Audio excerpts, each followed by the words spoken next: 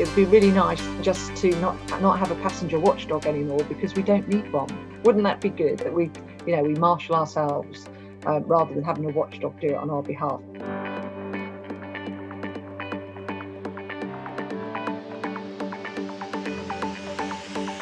Welcome to the Freewheeling Podcast, a place for free-thinking ideas in transport and mobility. My name is Thomas Abelman, and each week I'll bring you fresh voices, new ideas, and unconventional thinking. So let's get started now with this week's edition of the Freewheeling Podcast. As the rail industry starts to adjust to a post-Williams world, my guest this week has experienced a greater variety of ways to run a railway than almost anyone else. She's run a traditional rail franchise at Arriva Trains Northern. She's been an MD at Network Rail. She's been COO at GTR, Britain's largest franchise, and a trendsetter, it turned out, in taking no revenue risk. And now she's CEO of HS1, where she runs one of the few non-Network Rail railways. Oh, and she's also a director of East West Rail, which is building a vertically integrated rail operation between Oxford and Cambridge. It's a dizzying mix of structures and incentives and systems, and makes Dyan Crowther one of the best people to talk to about the post-Williams era. Dyan, welcome to the Freewheeling Podcast. Thank you, Thomas. Very nice to be here. Fantastic. Did you make a contribution to the Rail Review? Did they ask your advice? Yes, I did. So I had an interview with Keith Williams, so fed in my views and on a broad range of topics, as I'm sure everybody else did as well. So it's good to see, certainly in what's been published today, which is, I think, is a very sensible document. It's a good vision. It's a good kind of direction for the industry to be moving in, and it was quite nice to see sort of some of the things that I was passionate about being kind of included. Not because I've said it, I'm sure, but because a lot of people feel the same way that I do. Because a lot of what I think is common sense, to be perfectly frank. So, what were the key things that you told him had to be in there, or had not to be in there? So some of the themes that I spoke about was simplification. The industry has just got too complicated. People don't understand it. There are too many interfaces. It slows things down. And that's certainly been one of the things I've noticed since I've been in HS1. We're small, we're accountable for our own destiny, and you can do things quickly. And that's great, because our customers love that, the train operators, because that means you can get efficiencies in quickly, you can make fast decisions. And that's been one of the main bugbears, I think, of the core railway, is it's just too complicated. No clear accountabilities, ever since Railtrack's demise and then the SRA's demise, the accountabilities were quite blurred, and that leadership was missing, whereas nobody really felt that they wanted to take on that leadership or take on that accountability. The other area was really around skills and training. Another part of my day job is I chair National Skills Academy for Rail. Very passionate about skills, very passionate about getting people into the industry, but also making the industry an attractive place, somewhere where people want to come to have a career. And so, getting that sort of, that skills on the agenda, so that we can respond to future challenges, digitalisation, innovation, but also the skills gap. I mean, in the report, the age gap in the report, I think it sort of said that, a good sort of 60-70% of the population in rail are over 51. So, there's a massive churn and turnover challenge that's coming our way. So we have to get more people in, and we've got to make rail attractive. And once they're in, we've got to train them. And do you think rail is an attractive place for people to come and work at the moment? And do you think the changes that Williams is proposing will do more to make it so? I do. I think if you simplify it so people understand, if I work in this bit of the sector, this is what I do, then I think that will make it more attractive and also more transparent and also more visible. I think people are confused. If you're a passenger and you use the railway, you're confused. So why are you going to think, I'm going to go and join the rail industry as a potential career? You're not, are you? So simplification and that greater level of transparency, local accountability as well. All of that, I think, will make rail a lot more visible, and a lot more attractive to people who are considering future careers. So, as I said in the intro, you've done an extraordinary range of jobs with different models of running railways. Of those, which of them just felt best to you? Which felt like, this works. I can do stuff here. I quite like my current model, actually, at the moment, but you'd expect me to say that. I mean, it's a good question. I think it's because I've worked in so many different models. There's bits of each model that I've worked in that you go, actually, that's really good. And I think what you can now sort of see in the Williams review or the Williams-Shapps review is, a smorgasbord of a lot of the good things that I've experienced during my career. So when I first joined British Rail, I was an ops graduate trainee, brilliant. I got to, talk to engineering kind of graduates. I got to talk to personnel training people, so, you kind of had that cohort and that kind of senior leadership across the piece. That will come again. And Network Rail have started some of that work already through Andrew Haynes with the Connected Leaders Programme. And I chair the advisory board for that. So, they asked me to do it because of, the background that I have, and I understand the interfaces and sort of some of the challenges that the system has. So that's one example. Other areas is devolved accountability. You can't run a railway from the centre. You just can't. It doesn't work. So that devolved accountability is fundamental. And again, there's some good sort of stepping stones that are in place to do that. Simplification of fares, far too complex. So that, I don't think I've ever worked anywhere where it's been simple. Everywhere I've worked, it's been complicated and it's been frustrating, and it's just been a nightmare to try and communicate and actually kind of understand how to sort of simplify it. So it'll be great if that comes through. Devil is going to be in the detail, but it's got to happen. And one of the things that worried me going into the Williams process was about growth and kind of where responsibility for growth was going to sit. Of the different jobs you've done, which has felt like it's the one that generates growth best? And looking at the Williams review, do you see how growth is going to happen going forward? Yeah, so Great British Railways has been given accountability for growing passenger numbers, which I think is great, because you look at that kind of across the piece, because it's not just one thing that will grow passenger numbers. It's a number of things, because you're not going to do it on your own.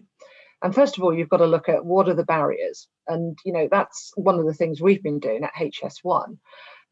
When I joined HS1 just over 4 years ago, one of my strategic objectives was to get another destination on the departure boards at St Pancras. And I guess I was probably a little bit naive, because it's like, well, how difficult can it be? We've got 50% capacity. We've got this fantastic kind of product, we're a green gateway to Europe. Why can't we run more train services? Well, because it's difficult. There's a lot of barriers that you've got to get over.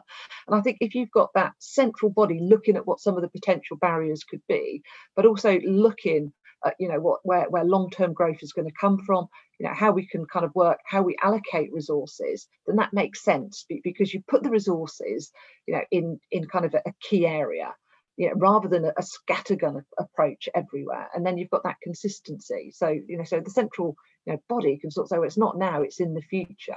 And how do you leverage that growth moving forwards, but also leverage, the kind of private investment as well, because that in itself can leverage growth too.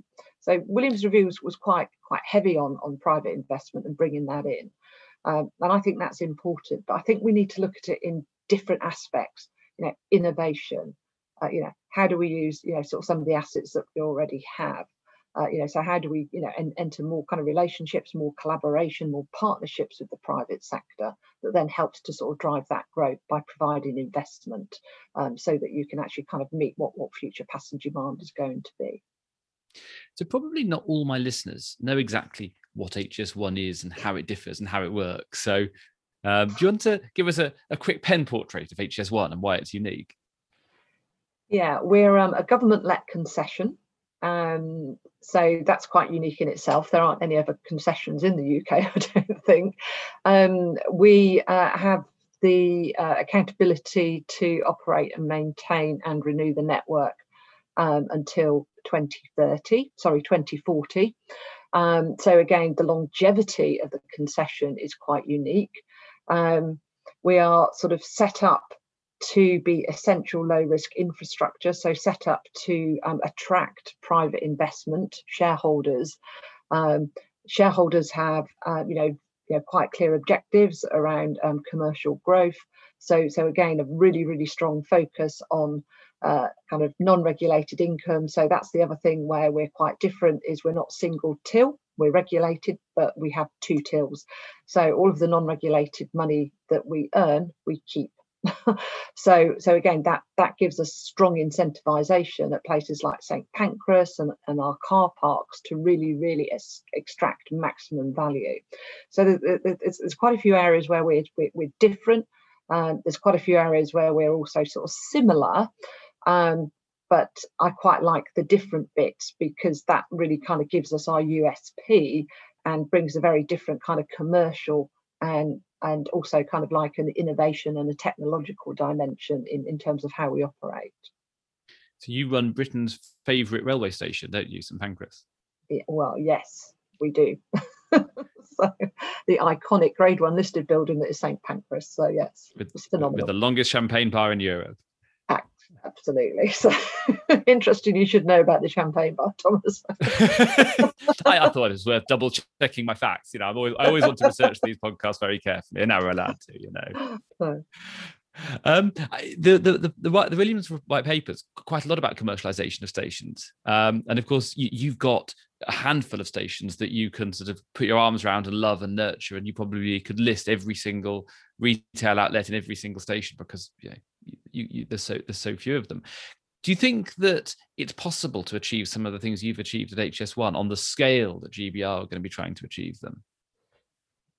Yeah, I mean, one of the things in the Williams review was to take stations out and have sort of stations separate under Great British Railways, which I think is quite exciting, because stations are quite specialists, really. And I started off my career in stations. When I worked for Railtrack, I was the head of all the managed stations at the time as well. It was one of the best jobs I ever had. It was fantastic, because you had a little bit of operations, you had retail, and then you also had sort of like long-term planning from the master plan perspective as well. And so there was a lot there to kind of get excited about. And I think over the years, stations have kind of got lost.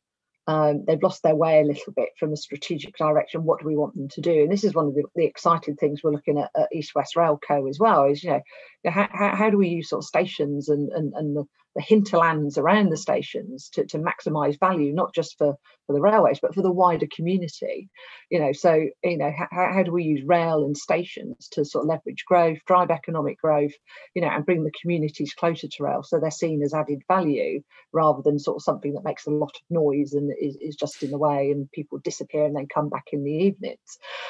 So I think it's a terrific opportunity on a range of levels. One, productivity. So how do we kind of operate and maintain, these kind of 2,600 stations or however many there are across the network, because they're quite expensive. How do we rationalise some of them? Because now can we have the sensible conversation about places like Teesside Airport that has one train a month there, I think, but we still have to kind of maintain it, renew it, when actually wouldn't it be far more sensible to be investing that money elsewhere? So by having that national perspective, I think that it really gives the opportunity to drive through sort of some of the productivity and efficiency measures, so that we put the resources where they need to be, where the growth is, rather than investing money in things that you're never ever going to get a return on. Now, I'm not sort of saying let's close down all the community lines or anything like that, absolutely not, but let's make some sensible, rational decisions on sort of some of these assets that quite frankly are a drain on the national purse, and I think that's where sort of having this sort of national sort of stations organisation, you could start having sort of some of those conversations. So that's on the productivity side, but then also clearly, on the commercial side as well. Network Rail, British Rail tradition was always really, really good at driving commercial value from its stations. Liverpool Street, the air rights development there, I remember that going up. Charing Cross, I was the station manager at Charing Cross when it was being built over and a big office development was going above. How do we do more of that? How can we kind of generate that interest? And I think the complexity in the past, and certainly when I've spoken to developers for potential land sales that we've got on kind of on HS1 and St Pancras, They always say to me, Network Rail's too complicated. The compensation levels are too high. Schedule 4, Schedule 8, there's too much risk there. So moving away from the access contracts and the performance regimes that we have could unlock some more development. And I think that's a really, really good opportunity, for Great British Railways from a station's perspective. And is that why all that stuff stopped, basically? Because the performance regimes just made it impossible? Because you're quite right. There was a wave of exactly that kind of project up until privatization. And then basically all the station rebuilds since then, and some of them have been fantastic customer experiences, Paddington, London Bridge, etc. But they haven't seen that kind of land use development that you've described. Is that why it stopped? I think the no-brainers got done. Yeah. So, so where you've got that positive NPV, where you've got the business case there, we'll take that risk. And the obvious ones are there, aren't they? Like, Paddington and things like that. But it's the marginal ones, where the risk reward isn't quite there. So I think this overhaul of the kind of the access contracts, and this overhaul of sort of the franchise agreements will, I think, mean that sort of some of these schemes can now fly. So the blockers have been removed, because Schedule 4 and Schedule 8 are quite prohibitive, just from a risk reward perspective. And you mentioned local stations. You specifically mentioned Teesside Airport, which is a great example, because that airport's just been taken into the public sector by the Metro Mayor in Teesside, who's got just won re-election on something like 70% of the vote, an extraordinary democratic mandate. And that station is basically unused. And one of the things that wasn't mentioned in the Williams review at all was, other than sort of slightly vaguely, was about devolving more to local areas. Because a part of me thinks that the cost of running services to Teesside Airport should be given to the Teesside metropolitan authorities, and if they want to do more, they can do more, and if they want to do less, then they can spend the money on something else. But at the moment, it very much feels like those decisions are all going to be taken centrally. What are your thoughts about having a kind of central railway view, which gives you that great bird's eye view, against giving devolving to local areas? Because you've kind of had a bit of both. Yeah, I think with the Williams review, let's not run before we can walk. The railways are centrally funded, so we shouldn't forget that. And I think it will take some time before that kind of full devolution of kind of budget and accountability will come, because of the reasons you sort of said. London subsidises the north to a certain extent on train travel. When I used to run Arriva Trains Northern many years ago, my main income stream was my subsidy line. I didn't earn enough in my ticket box, through my fares revenue to pay my pay bill. So we have to be kind of quite cognizant that London is still the funder. So you devolve, but you can't devolve all of the risk, so to speak, because local authorities just won't be able to sort of do that. So you need to have that kind of partnership, and understand where the risk lies and work more collaboratively, I think. And we've seen that a lot in post-pandemic in London, where the message is now coming from London business leaders, to the mayor's office and to government, is work together. Work together. Stop fighting and work together for the greater good, of the city. And if in terms of what we were talking about, for the greater good of the passenger, or for the greater good, of the transport network in your area. So have some sensible conversations, and maybe the simplicity and moving away the complexity now means that the local mayor now knows who he needs to speak to and who's accountable. Whereas in the past, people could hide. They could hide in mixed accountabilities and responsibilities. And the simplification of the structure now means that won't be the case. So you've been a bit of a trendsetter when it comes to station and overstation development and that kind of thing at HS1. But previously, you were a trendsetter in a different way, in the form of running a regional rail franchise without taking revenue risk, which is now the future for the entire industry. What did you learn from that experience about what will work in the future and what we need to guard against? So it's a mindset thing. So just because you don't take the revenue risk doesn't mean to say it's not important. So we spent an awful lot of time, with our main shareholder, the department, talking about revenue, sort of saying where the revenue swings were coming. So you've still got to take on that accountability. So whilst you haven't got the risk, you've still got some responsibility. Well, all the responsibility for making sure that you maximise the revenue opportunity that could come into the business. I think some of the other watch outs are as well is you lost the flexibility. So certainly where I've worked, and you have had the revenue risk on high days and holidays, you could kind of make compensation packages for passengers and things like that, and you could do almost like commercial deals because you had the revenue stream there and it was yours. We lost that ability in GTR, and at times that became a little bit frustrating because you wanted to do what you felt was the right thing, and then you had to go through this rather convoluted decision-making process to get something agreed and signed off.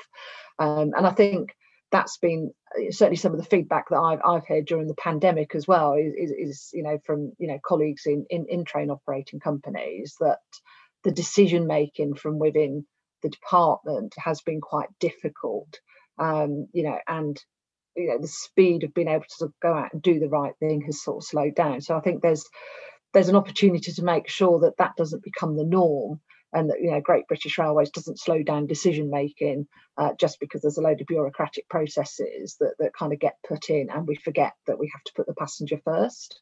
Most passengers will sort of say, well, I've had a problem today, so I want a refund. If you go to Tesco's, they go, yeah, okay, that's fine.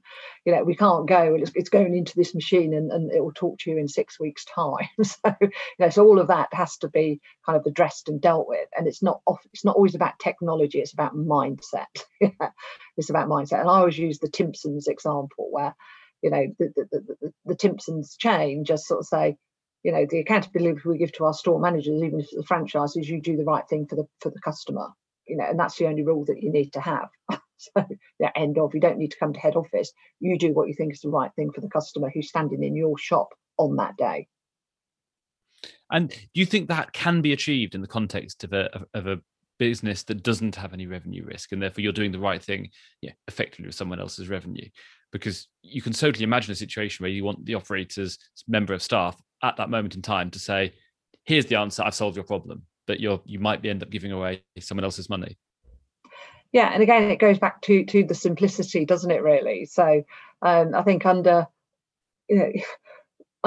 sort of Great British Railways, then they will procure the franchises, contracts will go out there. There'll be sort of some quite clear kind of incentives and things within the new kind of contracts. And I guess it's where's the grey? Because how do we operate in the grey? And I think that's where the key question, the $1 million question, is going to be moving forwards. Is how do we operate within the grey? And then to a certain extent, what role does the regulator have? Because they've got completely different roles moving forward. So where's the monitor and the evaluator going to be in all of this? Because you can't write down every single scenario. You can't write a rule for everything. But what you can do is you can do a percentage check and evaluate. Okay, well, has this particular kind of rail company under this particular contract, are they doing the right thing? Across the piece. So what's the balanced scorecard that we're going to be looking at in future? And we need to move away from pages and pages of compliance and pages and pages of evidence to sort of say, yes, I've done this, because I've done that, and it's soul destroying. And guess what? It doesn't change anything. So it's also it's a different level of assurance that is going to be needed. So how does Great British Railways, how does the regulator become more of, one of my favourite terms, an intelligent client that's then kind of informing sort of, actually, they're doing all right over there. They're doing the right thing. Yeah. We've got the right incentives in place, rather than this, right, well, they've got to submit this massive audit, this massive kind of compliance pile, and everyone goes to tick. And meanwhile, passengers aren't growing, dissatisfaction is growing, because we're slaves to processes rather than slaves, to doing the right thing. One That's of the things probably that a bit evangelical, I think, for the rail sector at the moment. But anyway, it's my kind of thought process at the moment. One of the things I quite liked about the Williams review was a typo, and it was in the little list of things that they were going to incentivize the operators for. They included passenger satisfaction twice in the list, and it was clearly a mistake. But I thought it was a very good mistake, because I thought actually, if you double weight passenger satisfaction and that's the thing that you care about, probably everything else will fall out of it well. Yeah, no, absolutely, 100%. And we do a lot at St Pancras on to try to understand the customer. We have an app called Station Matters. So we know kind of weekly, monthly what our passengers are telling us about. We can respond to that. So if someone puts in an app, the toilets were dirty, guess what? That's connected to our duty station manager, so they can send the cleaning staff there immediately. So it's real time, and that's kind of what passengers want at the moment. It's that immediate response to a concern or an issue, and to be seen to be visibly responding. Because we live in a massively dynamic world. It's changing so quickly that we've got to be able to empower the people on the front line to be able to respond to that, and not just put lots of rules and regulations around them that sort of says, no, you can't do that, because the book says no. So, clearly, sort of safety, there's got to be really clear guidelines. But, on the passenger side of things, it just gets, a little bit, too rules orientated, too compliant orientated. And I think that's take the shackles off, and people will fly. Who are the people that get noticed? It's the driver that does the quiz on the 8:10 up from East Croydon in the morning. And it's things like that. It's the tiny noticeable things. It's the differences that make a difference. That make a big kind of impact on passengers. And I think a lot of our ground folk, a lot of our frontline teams have got afraid to make that difference, because there's too many rules, there's too many regulations, to get pulled up because they've done something which they thought was the right thing, but it's not, it's being frowned upon. Now, I'm not saying that's the culture out there, but it's it's one of the causes, I think, of why some parts of the organisations are quite flat. So you mentioned earlier the importance of getting new people into the rail industry. What was it that first got you into the rail industry? A lot of accountability early on in your career, and also it was a lot of stuff was outside, so I was never going to sit in an office, and I didn't really fancy retail, and it was just different, and so a lot of it was just the fact that it was diverse and it was outside, but the key thing for me was it was that a lot of accountability very early on in your career. And you're not allowed to say the one you do at the moment. What was the best job you've done? I think one of the best jobs I ever did was commercial director for Arriva Trains Northern when I first left Railtrack, and the reason why that's one of my best jobs. It was my first director job, so it was like, that was quite scary, because you suddenly realise, well, you've got to make decisions here. They're going to come up to you, and you're just, I've got to decide. So from a development perspective, that was quite a challenge, but it was great. And also, when I joined Arriva Trains Northern, the company had just won an award for the worst train operating company in the country. Congratulations! All of its staff groups were on strike, so the RMT, TSSA, and it was in a lot of trouble. And I thought, well, anything I can do isn't going to make it any worse. And when I arrived in York, the headline, or one of the headlines in, I think, the Yorkshire kind of Rag or the Yorkshire Angus or whatever, was Dyan takes on the job that few would want. And do you know what? Well, I was up at Arriva for 3.5 years, and it was fabulous. And we just went back to basics, because that's really what passengers wanted. They wanted to know when a train was going to turn up. They wanted to be told what was going on. They wanted to be able to buy a ticket and have a member of staff at the window. And that wasn't just our passengers, that was also our employees as well. Because one of the things, we learned, as a senior management team when we were, doing our strike duties, and I worked in the ticket office at Leeds. So I sat in the Sportis office, which was the kind of what the machines that the conductors used to use to collect cash. So my job was kind of counting cash. And guess what? The cash counter didn't work, and it hadn't worked for weeks, months. And the air conditioning didn't work. And the decoration was appalling. And part of the reason for that was the previous franchise holder, because Arriva bought the franchises because they wanted to buy a bus company from the previous holder, and just happened to end up with two rail franchises. And the previous franchise holder had basically, bled the franchise dry, had got a lot of problems. So a lot of the kind of discretionary stuff had stopped. And I think what we hadn't realised was the impact that it had in staff environments where things just hadn't been done. So that was a real eye-opener. And, and certainly sort of some of the commitments we took when the strikes finished was to kind of make sure that we righted all of that, and we did. And we changed kind of, employee satisfaction scores.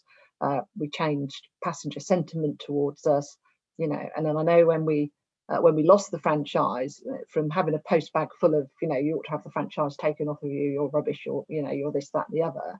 I had a post bag full of people being advocates for Arriva, which was great. And it was just nice to have been part of that journey where you actually turned it around and had a go at doing things.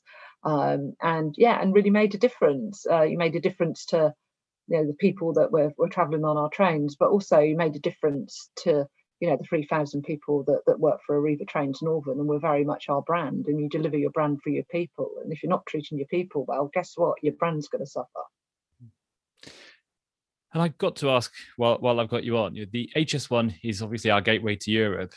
We've been hit by a combination of Brexit and COVID in the last few months. Eurostar's down to, I think, one train a day to Paris at the moment. Is something like that? One to Paris and one to Amsterdam. Yeah. How much is that affecting your business? And is that something that we need to worry about? Or actually, if you're thinking to another 20-year view, does it not make an awful lot of difference? So if Eurostar catches a cold, we get the flu. So let's be very clear about this. Eurostar generate about 30% of our revenues. They're 30% of our train paths. They've been operating at 95% down on passenger volumes for a year. Okay, so if you kind of do the maths, it's it has quite a big impact on us. What have we done? We've done a lot. We've been quite agile. We've been working very closely with Eurostar. So the first thing to do is to make sure Eurostar survive. So looking at our cost base, looking at where we can kind of help Eurostar. And that's not just us on our own, that's HS1 as a system. So that's working with our supply chain, working with South Eastern, working with government, in the sense of, what are the levers that we can pull? So, there have been things that we've done that have, kind of helped Eurostar's liquidity, quite clearly. And you do that when you operate within a system. From HS1's perspective, we're slightly different. We have private equity shareholders. So clearly working really closely with our shareholders, our lenders and our banks has been kind of quite fundamental, but we're no different to any other kind of private business. We've got to have those regular conversations. We've got to be able to sort of say, right, this is our forecast for the future. This is what the impact is going to be. These are our plans. These are our mitigations. So it's been quite tough, really, on a number of fronts, because we've not had the same protections that the rail operators and indeed Network Rail have had. So we've had to be really agile and quite creative in our thinking and really work collaboratively with the supply chain to bring them with us. And it's been a really, really positive journey, to be honest, because we're now working on future schemes with Eurostar and South Eastern, and our supply chain, which, if we'd have said it 2 years ago, we'd have gone, oh, no one's ever going to do that with us. So we've fast-tracked our kind of technology agenda. We've fast-tracked collaborative working. We're looking at sort of some, really exciting ideas on St Pancras at the moment in terms of how we can really, really reduce the cost base and simplify things for the passenger. And, it's been the pandemic that's kind of forced that type of thinking. So we will take a lot of positives out. We have and we will survive, as will Eurostar. And it's good to see the green shoots of recovery coming through now. But we will continue to look for where we can still grow long term, and we're still having those conversations with potential new operators. Those conversations have continued. That's been really important. So I'm quite quite optimistic, to be frank. I mean, the last year's been tough. It's been tough for everybody. But you've got to take the learnings and the positives from it, and that there is a lot of positives that we can take.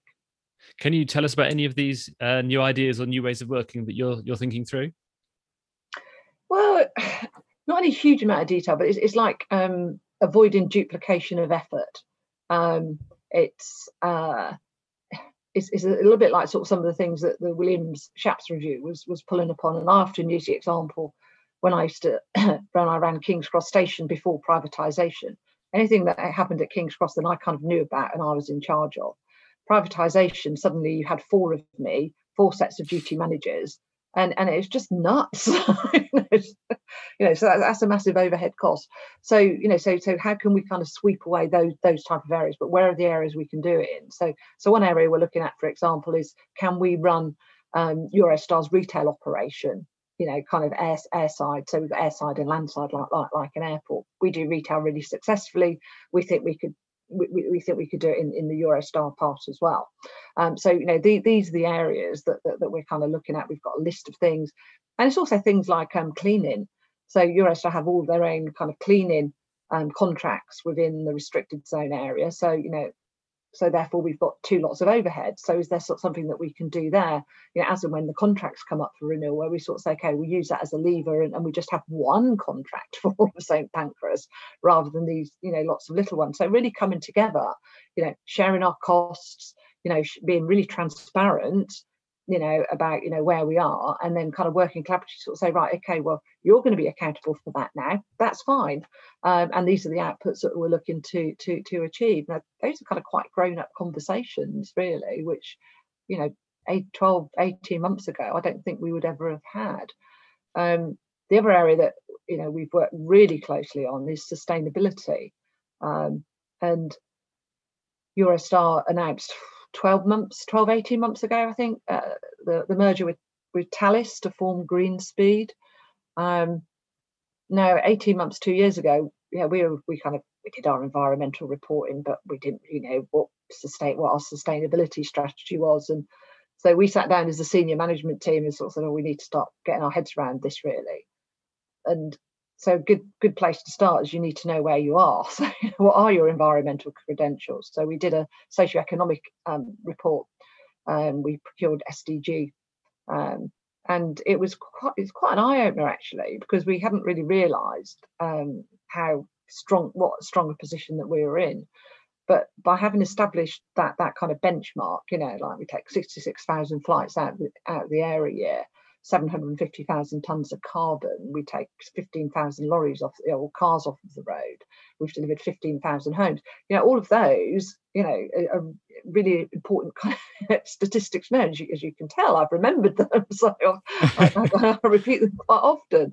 But then having sort of established that, you sort of say, okay, so what's the next phase?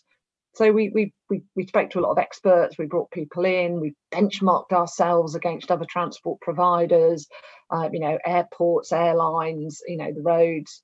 And then we sort of said, right, okay, let's start setting ourselves some targets. So, one audacious target, that Eurostar had set us was, well, Dyan, we want all of our trains to run on, 100% renewable energy. I was just like, I don't even know where I get my energy from at the moment, let alone if it's renewable.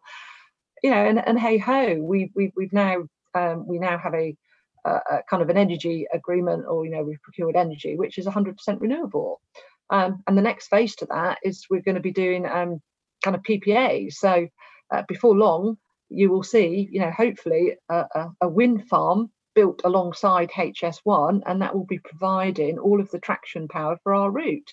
So it's fantastic, isn't it? But we've done that because we've worked collaboratively with Eurostar, because that was a key USP for them. But it's also then kind of flown into our sort of sustainability agenda.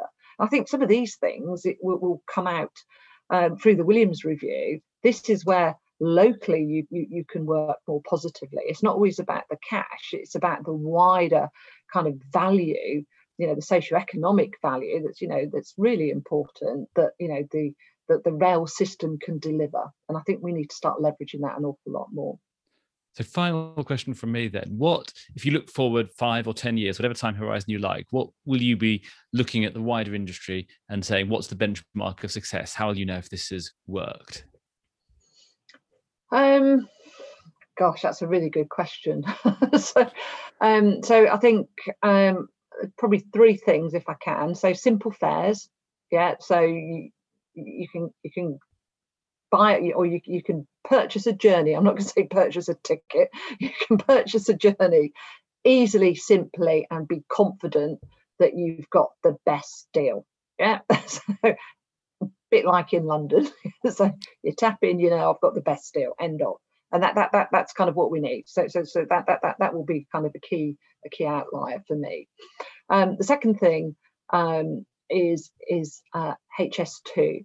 So let's not forget the impact that HS2 is going to have, because I think that will be transformational, and I think it will really sort of change some of the journey patterns on sort of some of our regions. So I would like to sort of see HS2 being embraced, and it's been good to see in recent kind of weeks a different narrative coming out about HS2 now. So a lot more positive things and things like that, which is great. And Mark First and his team have done a brilliant job over that. And then the third thing, I think it would be really nice just to not have a passenger watchdog anymore, because we don't need one. Yeah. Wouldn't that be good? Wouldn't that be good that we kind of look after ourselves? We marshal ourselves rather than having a watchdog do it on our behalf. Anthony, I love him to bits, but wouldn't it be not to have a watchdog? There we go. Anthony, your card is marked. The benchmark of success is that we don't need you anymore. Fantastic. Dyan Crowther, thank you so much for joining me on the Freewheeling Podcast. Thank you, Thomas. Well, thank you to my guest, Dyan Crowther, the Chief Exec of HS1, and thank you very much to you for listening. I'll be back next week with another edition of the Freewheeling Podcast. If you get 5 minutes and want to jump onto the place where you get your podcasts, such as Apple Podcasts, and do a quick rate and review, that would be absolutely fantastic. Otherwise, I'll see you next week. Goodbye.